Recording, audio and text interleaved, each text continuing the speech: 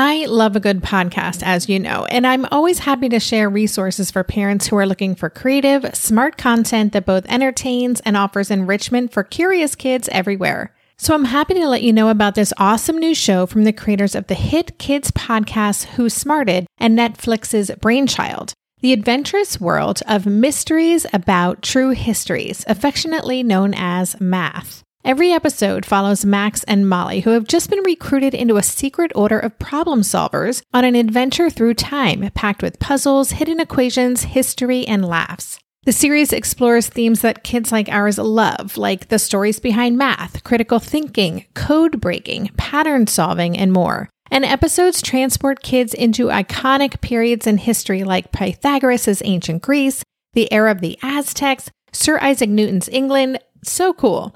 New episodes drop every Thursday and are about 15 minutes long, a perfect length for those car rides, for meal times, for break times, and bedtimes. What I love about this show is that it's kind of like listening to a book on tape. The story is captivating and includes lots of problems listeners can try to solve. The voice actors are fantastic, and the math concepts are seamlessly weaved into the narrative. It's exactly the kind of show Ash would have loved a few years ago, especially during our homeschool years, because finding that perfect blend of entertaining and educating, it isn't always easy. So tune into Mysteries About True Histories with your kids. You can follow and listen on Apple Podcasts or wherever you get your pods. If I think about kind of traditional parenting would be saying, up here, here's the bar up high, and it's my job to get you there. So I'm going to do everything possible to get you to do what I think you should be doing. And low demand is going to totally reverse that and say where you are is good enough.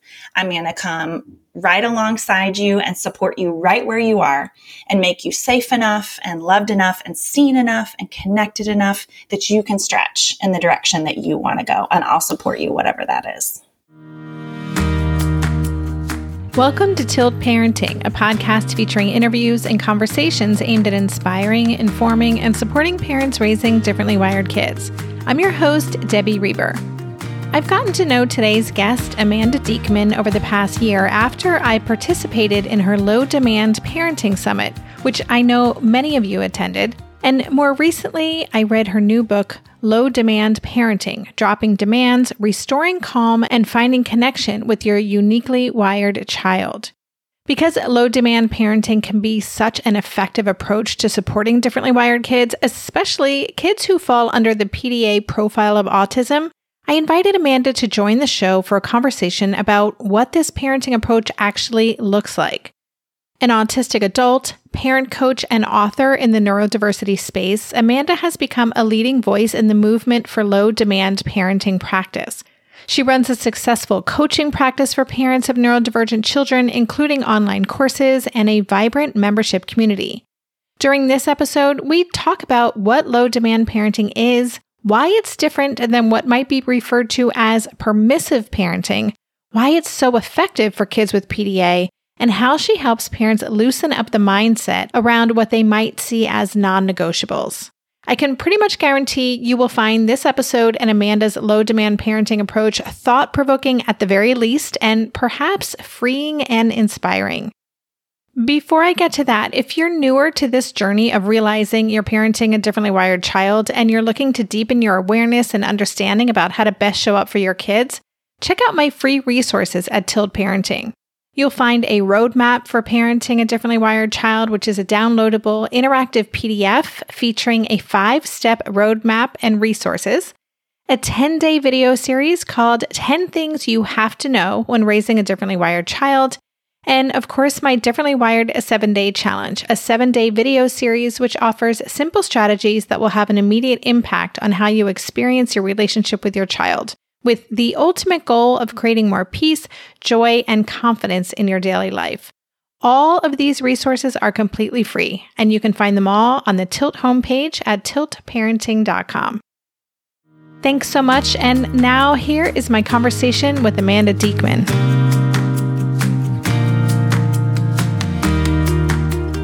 Hey, Amanda, welcome to the podcast. Hi, I'm so glad to be here. I'm excited to bring you onto the show, to share your work with my listeners, and just that we've gotten to know each other over the past couple months since you invited me to be a part of your Low Demand Parenting Summit, which I know a lot of members of the Tilt community participated in. But what I would love to do to start this conversation is hear a little bit about your personal story. You have a new book out called Low Demand Parenting, which I just read and is wonderful. And you really share your own journey, both as a parent and as an individual, in navigating and discovering neurodivergence. So could you just tell us a little bit about your story? Absolutely. Yes. I was a sensitive kid growing up in North Carolina in the 80s. Fast forward to lots of challenge and difficulty in arriving in adulthood with this self-conception that it was really important for me to stay in the bounds. I would establish boundaries everywhere I went, tons of rules for myself in order to feel like I was safe, that I was okay. And oftentimes that looked like performing a certain kind of perfectionism and type A. And I'm an ordained Presbyterian pastor as part of my journey. And I remember when I stepped down from pastoring because I was pregnant with my third child.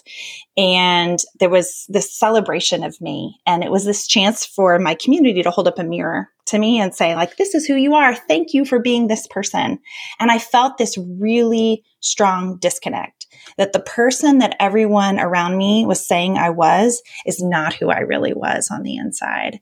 And that sensation of being one person to the world and being someone very, very different on the inside is a defining feature of my life. So when I arrived in parenting three very challenging little children, it felt like each one brought more and more layers of difficulty to our family environment. I went through postpartum depression and anxiety settled in really heavily. I sought so many different treatments and therapies, and everything just felt like it was harder and harder. And if anything, it pressed these two versions of myself even further apart. And there came a day, it synced up with my middle child, this one particular day where we were in the middle of the pandemic. So everything had fallen apart in terms of support services and grandparents providing care and all the things were going on. And I was desperate to get this child into school so I could put the pieces of myself back together. And I forced my kiddo into a kindergarten environment, physically carrying them to their teacher, restraining, all the things. And I walked away from that feeling like I was shattered inside. That something in that moment of forcing my kid to do something that they were clearly telling me was not okay with them, it cued this breakdown for me that I still haven't, I'm using air quotes, I still haven't recovered from. I think in many ways, it was this rule-following, rigid perfectionist who I was going to do the thing that everybody says I'm supposed to do, which is get my kid into school, whether they like it or not. And it just shattered into 1,000 tiny pieces. And I thought, I don't want to put it back together again. I don't want to be that person anymore. And it led me into a year-long journey of self-diagnosis and then official diagnosis as being autistic. It led me into discovering my child's autism and pathological demand avoidance, which is a crucial lens for understanding myself and them. And then eventually this kind of ripple of diagnoses and self-identifications through our family until the parenting method that grew out of that kind of took us completely off the path. I love to say there's a whole wide world off the path. And we're out there, way out in the woods, way off the path. And as someone who was so rigidly adhering to the path, it's just amazing to me how much freedom I've found in being openly autistic. We'll talk about this, but I share a lot of my life on the internet and doing that without shame, without fear, being so transparent about what's happening inside of our four walls with the whole wide world. It's unbelievably freeing for me in particular. So as you're sharing that story, I'm just thinking that it probably didn't feel that like this happened quickly for you, but it seems like you made a radical change and your family's life has radically changed in not that long a period of time.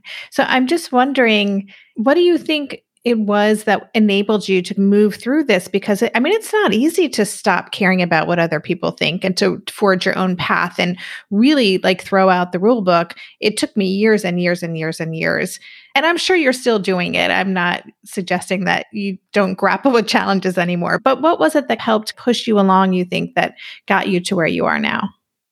I think it's being autistic and my particular, the way my brain works, that it's very on brand for me to make a dramatic move and to be just fully all in. That for me, I am so present to what's happening in the present moment. Like I feel it like an electricity all over my body.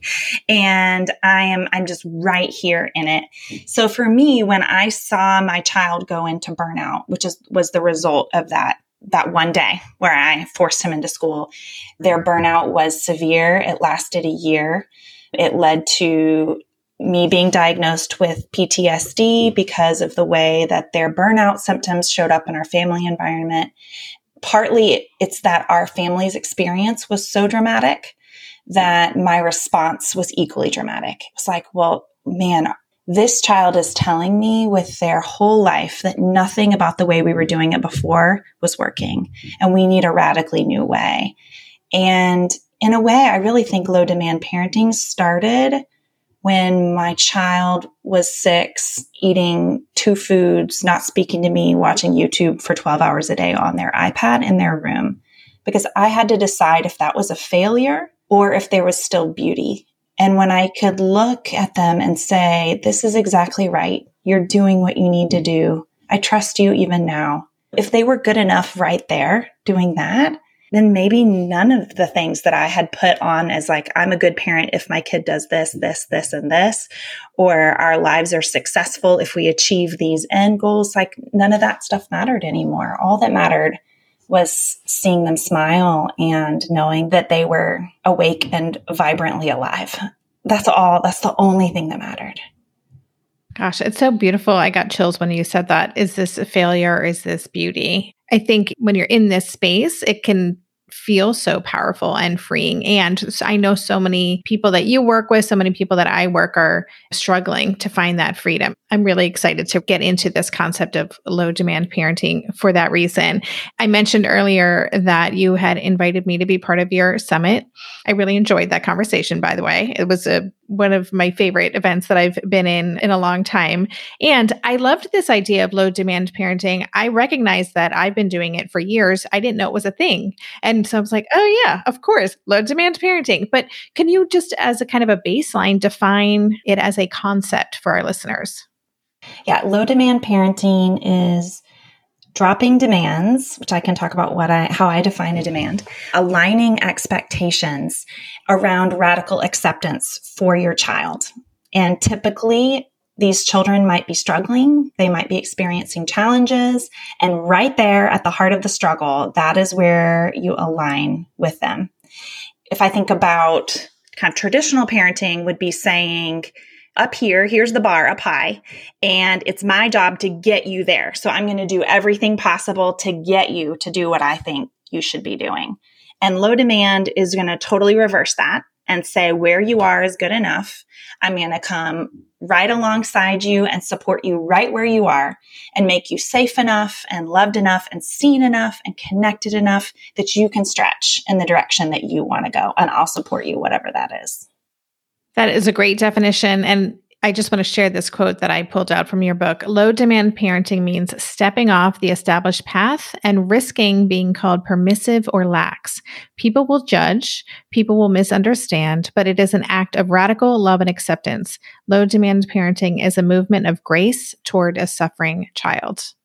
That to me is a very powerful statement.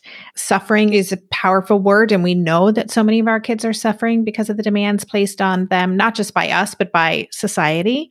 But this idea that people are going to judge, people are going to misunderstand is a big deal for so many of us, right? We care about what other people think. We want to look like we're doing a good job. We don't want to be judged by other people. I'm wondering how you address the feedback that you probably hear. I imagine that low demand parenting is permissive parenting, and it's almost like a dirty word, right? Permissive. How do you help parents recognize that this isn't permissive and it's actually can be incredibly loving and effective? Yeah, I think permissive as an idea is not nearly as bad as we've all been fed to think that it is. I realized that I was doing all this work to differentiate from permissive. And then I was like, well, I think I need to question and interrogate that a little bit. I do think that there is a form of parenting that may look permissive that can be really destructive for kids, but I think it's actually more like inconsistent dissociative parenting, where parents are bouncing back and forth between like rules and structure and control and then checking out. And that makes total sense that would be happening for parents, because oftentimes just saying, yes, you can do whatever you want is the easier path. And if you haven't really done your deep work around why your kids are triggering you so much, you'll just say yes to whatever so that they don't blow up. And that's very different than what we're talking about doing. So dropping demands and aligning with your child is a very present, wholehearted accommodation. It is mindfully done, intentionally, in order to support your child right where they are. And it's pretty consistent. Like if I say, hey, we're not going to have screen time limits because I trust you to use your device without shame or limits, which is our family rule, no shame, no limits, then that's going to be true no matter who comes over. It doesn't mean that that's easy to negotiate with other families or that it brings up challenges, but I'm not going to suddenly stand in front of another grown up and say, put your screen away. That's not good for your brain, when that's very shaming to them. And they know that I've made the commitment not to shame them. So low demand is a commitment on the family's part to, like, one of our other family mottos is I won't force you to do things. No means no, including to me. And so that I will always respect their no. So my youngest child came to a point in their kindergarten school year this year where they said, no, I'm not going anymore. And it was really important that we listened to that no and said, okay, then we'll figure it out. That's another part. One of the main things that I see is parents come to me and say, I've been doing low demand, but I feel so bad about it. I'm so ashamed of it. And they didn't know what it was called, like you. They're like, I didn't know it was a thing. But they've been making these radical accommodations in secret so that nobody knows that they're giving popsicles before dinner and, whatever it is that their kid needs in order to thrive. And I think that one of the really powerful things about making this a thing, that creating an umbrella where parents can gather under and find other parents who are making these same kind of accommodations so that we can stand tall and be proud that this is an incredibly hard way to parent. It requires so much deep work. One of the things that I was reflecting on with my community lately is that there's this whole thing that kids need boundaries in order to feel safe. And that makes a lot of the people who come feel uncomfortable or uncertain about what to do with that idea. And I really think that kids need adults who do their work. That's what makes them feel safe, is when we do our work. We can say yes or no. We can have boundaries or we can have permission. That's not really what matters. What matters is that we know ourselves, that we're showing up as regulated, connected, attached adults with a safe inner world. And as long as we do that, then we have all this freedom to have a boundary or don't have a boundary. That's not what safety is anchored in. Safety is anchored in your healthy relationship to yourself. We'll be right back after a quick break.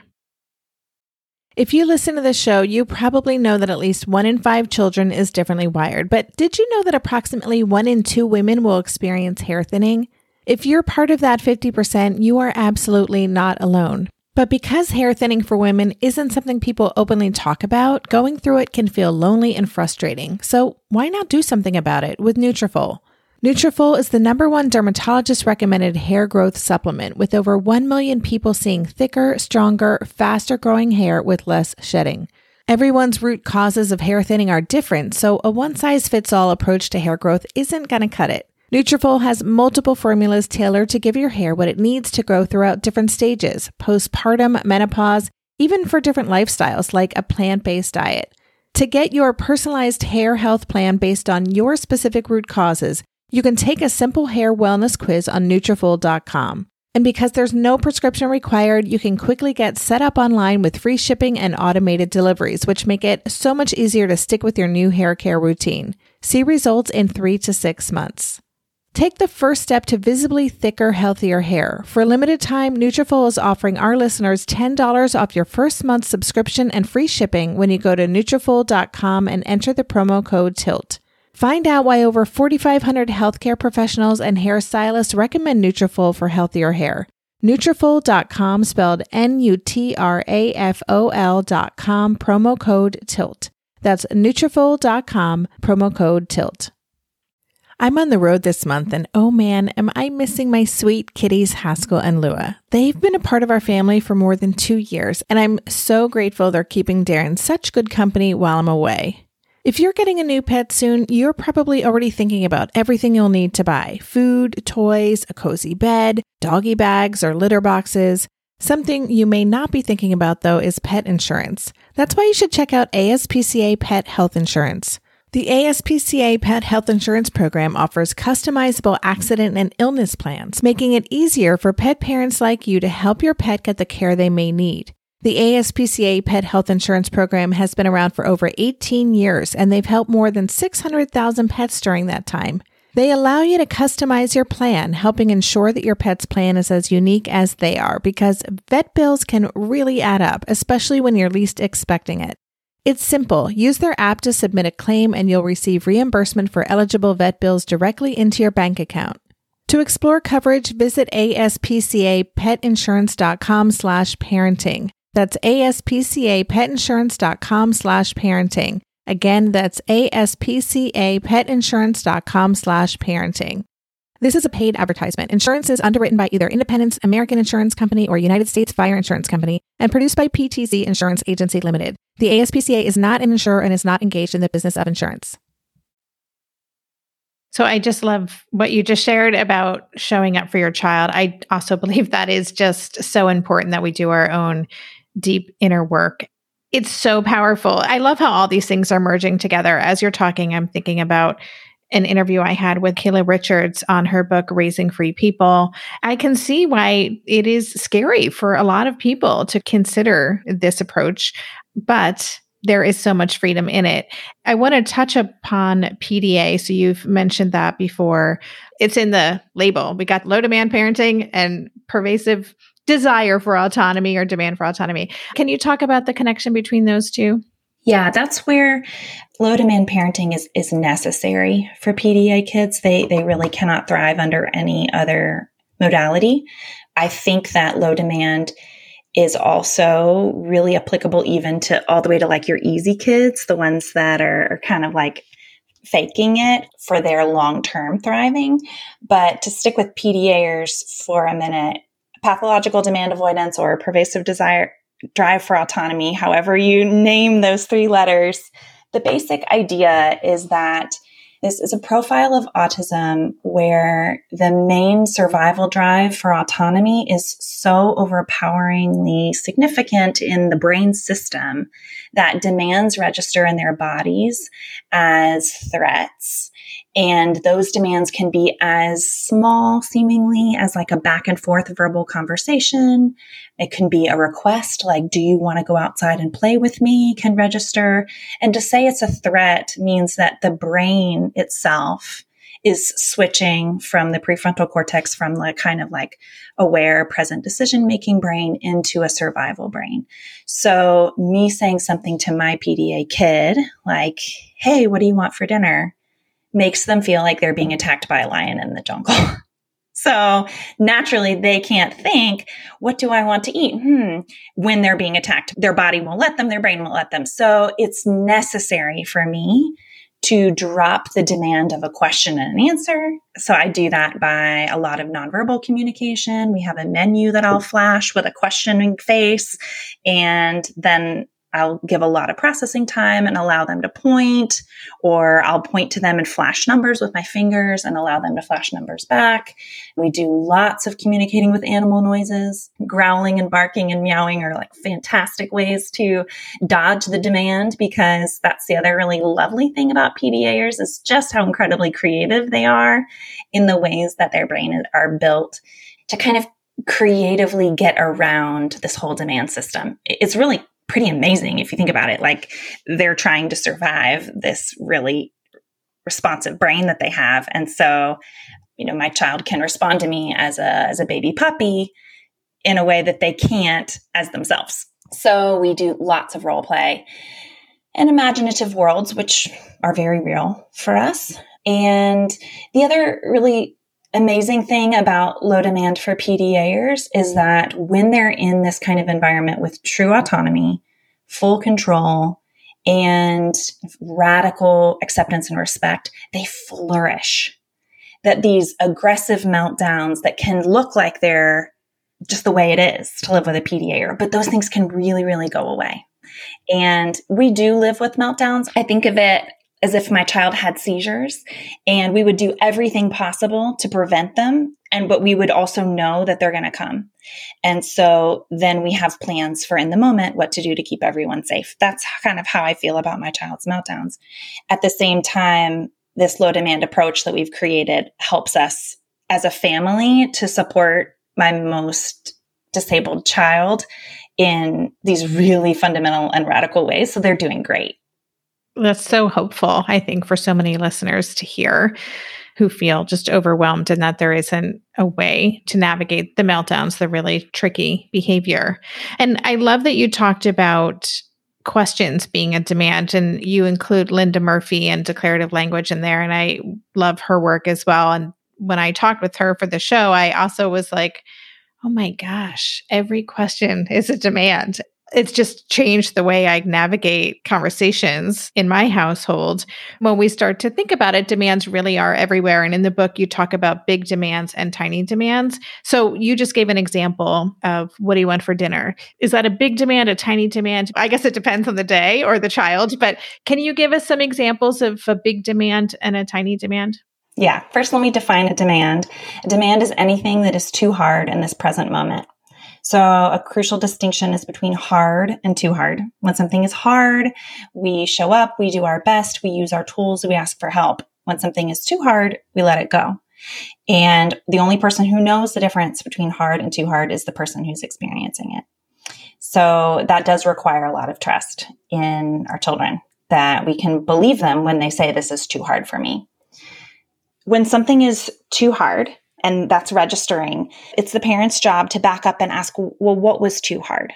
And to notice, sometimes it's big. And I would say food is actually a pretty big demand, because their demands aren't only imposed, they're also internal. So a child's hungry body is making a demand on them. This is particularly true of PDAers, but I think it's probably true for a lot of kids. We all know about getting hangry, but it's possible that the brain system is registering, man, this intense sensation is happening inside my body. I must eat. And it's making it hard to access other things. It's a demand. It's making other things too much. So whereas your kid might be able to put on their shoes just fine when they're not hungry, when they're hungry, even if they're a teenager, it might be too much to even think about where they are in the house, much less getting them on their feet. Big demands are typically big categories. So like food, screens, medicine, school, like big. And sometimes we can drop the whole thing. We can just be like, no more school. You can stay home and do whatever you want. That can be possible. But most of the time, we're dropping tiny demands because there's something about school that matters and we want to hold on to it. Or medicine is essential. You need it to thrive. Or, sleep. Like we can't live without sleep. So when I do tiny demands, it's all the itty bitty little things. Like, how fast do you have to do it? Like, are we in a hurry to get this medicine down, or can it take an hour? And that a lot can be about the parent's energy, what they're bringing to the situation. I find that our kids are, especially our PDA kids, are really attuned to parent energy. But I think neurodivergent kids as a whole are very sensitive to their parents' energy, recognizing that you might say the right words, you might use declarative language, and you might say it in exactly the kindest way. But if your energy doesn't match, if you say, take all the time you need, but your energy says, get this thing done, I've got a toddler to put to bed, it's going to register as a demand. So the tiny demands can be really where the magic is, because if you can drop all the things that are too hard about medicine, oftentimes kids can actually do the thing. They can swallow the medicine. It's that they can't do it at this particular time with that spoon, with this, that, and the other thing happening around them. They need to be alone. They need to be supported. They need to have their preferred parent. They need to have their preferred ice cream flavor to follow it up, whatever it is. And so you drop all those things that are too hard and support them in doing what matters most. We'll be right back after a quick break. This year, I've been working on becoming more attuned to my body, and so I'm starting to really recognize how periodic spikes in anxiety or disruptions to my routines can seriously throw my whole system off. And as I've been traveling a ton this past month, which is both disruptive and somewhat stressful, I'm especially glad that I have the extra support of Synbiotic Plus, a 3-in-1 supplement from Ritual with clinically studied prebiotics, probiotics, and a postbiotic to support a balanced gut microbiome. Synbiotic Plus provides fuel to the cells that make up the gut lining to support a healthy gut barrier. And it comes in this very cool minty delayed release capsule, which was specifically designed to help survive the harsh conditions of the upper GI tract for delivery to the colon. The bonus is that the capsules don't need to be refrigerated, so I can easily bring them with me in my carry-on. On a personal level, I love that Ritual is committed to sustainability. They're a female-founded B Corp, meaning they are holding themselves accountable long-term to not only think about their company's financial health, but also the health of people and our planet. There's no more shame in your gut game. Synbiotic Plus and Ritual are here to celebrate, not hide your insides. Get 25% off your first month for a limited time at ritual.com/tilt. Start Ritual or add Synbiotic Plus to your subscription today. That's ritual.com/tilt for 25% off. So in our house these days, Darren and I have been working together to up-level our nutrition and healthy lifestyle habits. Maybe it's our age, our changing bodies, my shifting hormones, whatever the reason, I'm here for it. And that's why I'm loving Green Chef, a meal company that makes eating well easy with plans to fit every lifestyle. Green Chef offers gut-friendly recipes each week and is committed to providing a holistic approach to nutrition by offering meals that contribute to the overall well-being of your entire body. Darren and I are particularly big fans of their nutrient-dense, science-backed gut and brain health recipes, developed in partnership with registered dietitians that improve digestion, reduce bloat, and also boost energy and immunity. This week's favorites? Turkey, black bean, and sweet potato chili, and the Baja chicken bowls with mango salsa. I mean, don't those sound delicious? But if that's not your thing, you can choose from a variety of customized meals to suit your lifestyles with preferences like keto, vegan, vegetarian, fast and fit, Mediterranean, gluten-free, and protein-packed. Whatever you choose, you'll get farm-fresh ingredients, organic whole fruits and veggies, and premium proteins, along with chef-crafted, nutritionist-approved recipes delivered straight to your door. Go to greenchef.com/60tilt and use code 60tilt to get 60% off plus 20% off your next 2 months. That's 60% off plus 20% off your next 2 months when you use the code 60tilt at greenchef.com/60tilt. Green Chef, the #1 meal kit for eating well. 2 things I wanted to speak to that you just mentioned. You talk about in your book to be aware of the fake drop. And I just loved that so much because, as you said, our kids read our energy. I talk about like fake being present and fake being calm. Like we cannot fake anything for these kids. They know what's going on. So I really loved that concept. And then you had this brilliant example in the book all about what's involved in putting on shoes. You broke down all the tiny demands within that one thing of putting on shoes so we can get out the door. And it really was eye-opening. I just want to say, I understand breaking down goals into lots of little steps, but there was something about reading. It was like a couple pages long of all the possible tiny demands in that one act. Just super, super interesting to read and to have a deeper understanding of, again, how demands are everywhere. Yes, I say we're demand factories. Something that I've discovered as I get deeper into the low demand journey is that we create a lot of these for ourselves. So I also think that the tiny demand process is really important for the way, we do laundry, for example. Like we know everything has to get washed.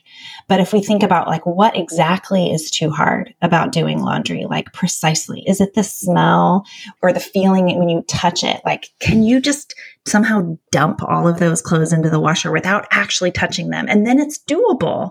And when things are doable, then there's flow and ease and they actually happen. It's kind of like, Devin Price's work, Laziness Does Not Exist. I think that it really goes along with that idea that when things are too hard, it's disabling to all of us. We all get stuck trying to force ourselves to do things that are too hard.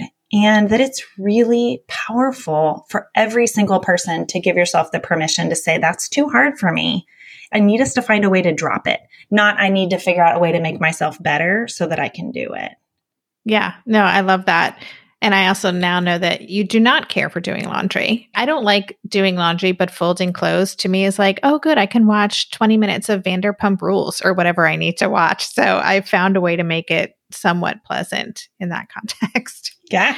You talk about in the moment demand dropping in the book. It made me think of Dr. Ross Greene's Plan C. Do you see those as being kind of the same thing or similar? Absolutely. Yeah, I owe a lot of my early development of these ideas and really the effectiveness of how I've implemented it to reading The Explosive Child, rereading. It was my second read when my kid went into burnout. And I found that most of the book was about collaborative problem solving, which was completely impossible since my child couldn't even access basic words at that time. But that this whole idea of Plan C was exactly where we were living.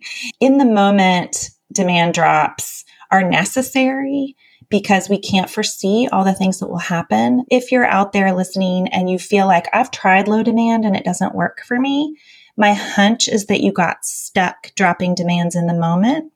So you think, okay, I'm going to ask my child to put on their own shoes, and then they have a fit. And then you say, okay, fine, I'll get them. And it's like that all day long. That is really not where the ease and the joy is. It's in the proactive, which is exactly, if you've read The Explosive Child, like getting proactive with your Plan C is so, so important. That basic idea is that I say you got to drop it durably, wholeheartedly, and proactively. So durably meaning that it will last. So ideally, what decision can you make today that will be true for the foreseeable future? Wholeheartedly, meaning you do it on purpose. You do it with your full self. You're all in. And proactively, meaning you do it before the thing comes up. So you decide, I'm not going to ask you to put your shoes on anymore. I'm going to have a basket by the door that I can toss shoes in so that it's really easy for me to carry. So it's not too hard for me. It's not too hard for you. It's doable. And we can get the shoes and we're going to put them on when we arrive at our destination if they're needed. And if they're not, then you can go, we call them sock shoes because I'm prepared to advocate for my child in the grocery store if somebody says, your kid doesn't have shoes on. I'm like, oh, actually, their feet are covered and we call these sock shoes because I would like you to describe for me what exactly makes these different than a shoe because I'm going to go to bat for them. And that's another part of low demand is that, like I was saying before, that it's not different when other people are around. Like, I think that's the other thing is like being ready to intersect with a high demand world and to advocate for our kids and what they need. Yeah. And you have some good examples in the book of language to use in situations like that, which I really appreciate because I think that is where a lot of us get stuck. My hunch is the shoe thing, the sock thing in the grocery store, that even with parents who are on board, likely they have things that they perceive as non-negotiables that are really negotiable. The things that come up for me are showers, brushing teeth, like that comes up all the time in my community. Well, my child has to do this. And I'm always pushing, is that really true? So how do you help people loosen their mindset around these things? Yeah, two ways. The first is that in the book, I walk through the 6-step process of low demand. And the second step, before you get into any kind of proactive demand drop, even listening to your kid, it's all about finding your deep why. What matters most to you right now? And if your kid is really struggling and suffering, then it's probably something like connection, trust, thriving, stability, just having them not hit me. Sometimes we're in survival and I just want to be able to get through this day. And being really grounded in what matters most can be very freeing when things pop up that you're like, wait, that doesn't matter to me as much as the thing that matters most. And if I'm choosing between them, if I'm choosing between trust and a shower, I'm going to pick trust. The other thing is I give people permission to go worst case scenario. Like, okay, what happens if your child goes 6 months without a shower? So like, well, if I let go of this today, they're never going to do it again. That's possible. That really might happen. So let's think about it. What's going to happen if 6 months from now your kid hasn't showered? What can you put in place now so that you're prepared if that does happen? What would be too hard for you about that reality? Well, my parents might say something at holidays because my kid smells or their hair doesn't look clean. Okay, like let's put a plan in place for that. And finding alternatives, getting creative, getting curious. I really think we have more capacity than we think we do when we get locked in. And part of what my job is as like a public low demander is just to model that my kid did not bathe for 6 months and we're okay. Like the world actually doesn't end and some things are hard and it was still worth it because dropping that demand meant that we survived. We are now thriving and they can bathe. That's really a piece I would want to leave people with is that letting go of the demand isn't giving up. It's actually the best way to support them in the long run to do the thing that you want them to do. And the ironic part is if you've really done the work and you've durably and wholeheartedly let it go, you don't care as much. By the time they're doing the thing, they're putting on their own shoes, they're showering easily, they're telling you what they want for dinner, all these things that you let go of. Now my child can do those things most of the time. And yet I'm fine. I'm totally fine if they don't. It's not always fast, but it is the more durable path towards supporting them in the direction we want them to go. Yeah, no, I love that. And it feels so much better to constantly be in conflict with our kids over these things is really hard on our relationship with them and the family dynamic. I do want to pivot as part of that to screen time. We don't have to spend a lot of time here, but I know many parents will appreciate the fact that you do tackle screen time in this book. Actually, you have several chapters on it. I think we all know that screens are a huge part of our kids' lives, certainly neurodivergent kids' lives, and it is one of the biggest pain points that I hear about. And you talked very openly about your approach to screen time. Why was it so important for you to include such a deep dive into screen time in your book? When we really want to radically shift our relationship to our kids, one of the key places to come alongside and align with them is around screens. Because for most of us, the way we were raised and the way our kids are growing up are so different. And it's so important that we see the world that they live in, the reality that they're experiencing, and get on board with where they are. The fear and the stigma around screens is destroying so many relationships between parents and children. And as destructive as people believe screens are, I think that the relational dynamic of so many families just eaten up by conflict over screens. And I think that that needs to be talked about more. It's so powerful to face my own inner demons and my own fears and to access my own freedom. And then to allow my kids to learn for themselves what's enough, what else they want to do. When does this make them feel good and when does it not? You know, these are things we're still struggling to figure out as adults. And I feel like I'm giving my kids a rich gift if they're learning a healthy relationship to screens while they're still young and their brains are still developing and I'm right here to support them, then that's lifelong self-knowledge. And my kids are getting it from early. Like people have said, well, you know, your kids must be older. Well, when I dropped screen limits, my youngest was 3. And even my now 6-year-old has learned so much about themselves and what makes them feel good and how to use screens to regulate and and how to access other kinds of play and discovery. I think it's really important for us to be upfront about what we're doing around screens too, because so many people that drop screen time limits do it really secretly and in shame. And that leaves still the collective conversation kind of afraid of what would happen if you did that. And I think it's so important for those of us that are living it to say nothing bad happens. We just learn. We just keep on learning. And yeah, they see things there that we talk about. And we say, oh, wow, you didn't like that. That didn't feel good. That wasn't meant for you. They try on language that's annoying and stem with all kinds of words I would rather not hear. And at the same time, like, it's okay. We can learn through that. I wanted to address it because I think it's a place that if you read the book and walked away without me addressing screens, it would leave this huge question of like, yeah, but what about screens? Makes total sense. And you do talk a lot about the concept of shame in that conversation. And again, something I appreciated so much because it is very laden with all kinds of guilt and shame and worry about judgment. It is such a complicated topic. So I just really appreciated the way you unpacked that for us. I also just want to say you talk about your relationship with your parenting partner as well. And I so appreciated that. It wasn't just like a little mention. It was like, here's how we low demand co-parent, and this is what this looks like. Can you talk a little bit about how did you come to respect each other's role in parenting and the way that you navigate this? Yeah, my partner has had a really different journey around low demand. I'm not even sure if he would say that he's a low demand parent, and that's okay. We still have a vibrant household dynamic with two different parents that practice different parenting techniques.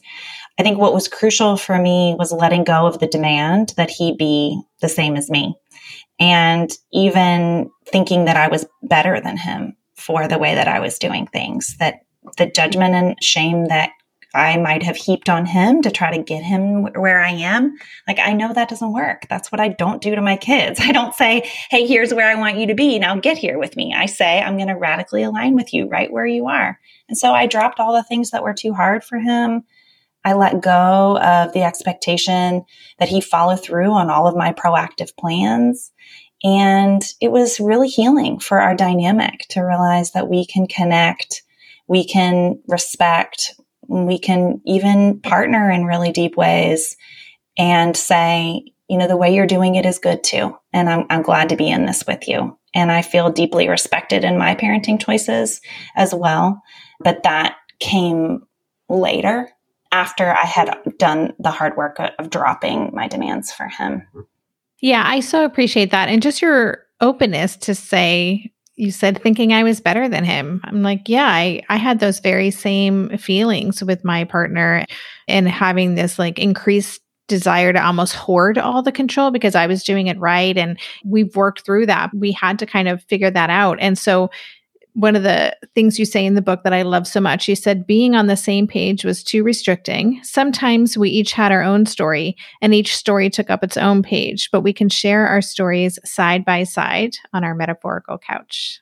Yeah, that's our main, we say to each other all the time, same team, same team. It's like our code for like, we're doing different things right now, but we're still on the same team. And I see you doing it differently and I'm okay with it. I'm still on your team. And instead of being like, I'm way over here and he's way over there, we just always try and sit side by side and look at the same situation and say, okay, we're going to have different vantage points. We're going to have different ideas. And that's good. It's really true. Like there's been so many times where I've gotten stuck with my low demand approach and I can't figure out the next step. And he comes in with his different way and we find the next step together. It's great. I want to, if it's okay with you, just share the way you closed the book because I love it so much. You said, by giving up adult power over children and giving up on the prescribed socially acceptable dreams, I step into total freedom. As long as my kids and I are aligned and connected, the journey can take us where it will. It was just beautiful. I would love to just know before we say goodbye, what is something that you would want listeners to take away from this conversation if they are sparked and intrigued by this idea and they want to explore it, or maybe they're afraid of what it might mean for their life? What would you want them to know? there's so much freedom out there to be had in the world, and that following all the rules and staying on the path, like, I know what that feels like. I did that to 150%. And I can say wholeheartedly that letting go of performance for other people and instead saying what matters most to me is the mother that I see when my kids look at me, that the woman I am to them is what matters more to me than what anyone else sees. And it's so powerful to realize that it actually doesn't matter. I'm out here really radically living this life, and you would think I'd be getting all this criticism. I'm not, which is actually like, everybody knows I'm not getting trolled all over, and you probably won't either. But even if you do, even when people do come and criticize, it's like it rolls right off, because what matters most to me is that my kids are thriving and that I'm fully alive and that I'm present. I'm here. I'm living the life that's right for me. And so it truly doesn't matter what anybody else says about it. The other thing is it's okay to be afraid, and you don't have to jump into the deep end. I would say, like, if I was going to give people one tiny step to take, it would be to ask, what's too hard for me today? Is there one thing I can let go of that's an expectation I'm placing on myself? Can I align with myself today and what my capacity is? Give yourself that gift and see how it feels, and then imagine giving it to somebody else. Love that so much. So listeners, the book is called Low Demand Parenting, Dropping Demands, Restoring Calm, and Finding Connection with Your Uniquely Wired Child. So I'll have links in the show notes. Where would you like listeners to go to learn more about you and your work? I would love for anybody who listened to this podcast to come and find me on Instagram. It's my favorite place to hang out. I'm at Low Demand Amanda, and it would be so meaningful if you sent me a direct message and just said, "Hi, I heard you on Tilt, and here's what it made me think." I always reply. So that's a really great way to connect. I also created a quiz called Why Is This All So Hard? That offers some of the wisdom that I've gleaned from my own hard journey and from hundreds of people that I work with about some of the key places where things get really hard and what's a next step, what's a way out using the low demand approach. So that's kind of a free way to get some insight into why you're particularly stuck. And that's at amandadiekman.com/quiz. So I'll provide that for anybody who wants to check it out. Awesome. Thank you so much. And Low Demand Amanda, that works really well for Instagram. So I'll check you out over there as well. Thank you so much. I really enjoyed, again, the book and just this conversation today. So appreciate it. Thank you. You've been listening to the Tilt Parenting Podcast. To go deeper into this episode, visit the extensive show notes page.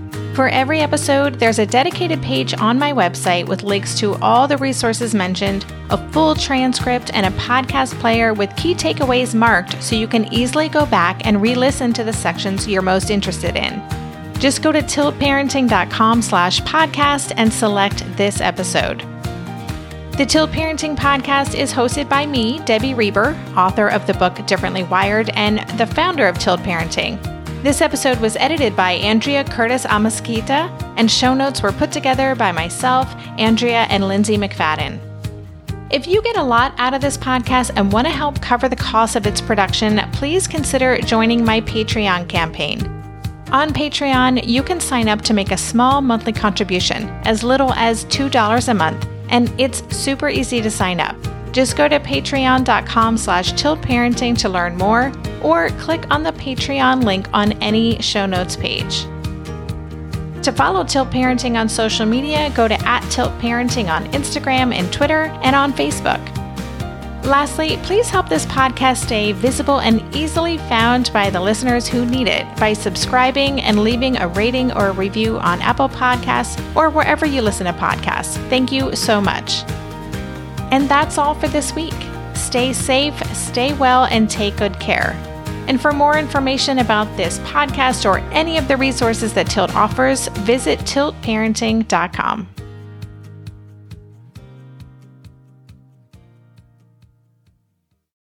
Well, hey there, busy mama. Are you looking for ways to make your life easier, your home less chaotic, and at the same time add more joy to your life? My name is Deanna Yates, and I'm the host of Wanna Be Clutter Free, a podcast all about letting go of the stuff we don't need in our lives so that we can focus on what truly matters. Don't worry, I'm not going to tell you to throw it all away or make you feel guilty about keeping something you love, no matter how many other people don't quite understand it. But I will give you practical and, more importantly, actionable advice so that you can make progress right away. And you won't just hear it from me. There are amazing guests too. It's like having your bestie in your pocket telling you it's okay to let go of the things that are not serving you and your family in a totally non-judgmental way. So join me over on the podcast where we can work on progress over perfection for those of us that want to be clutter-free.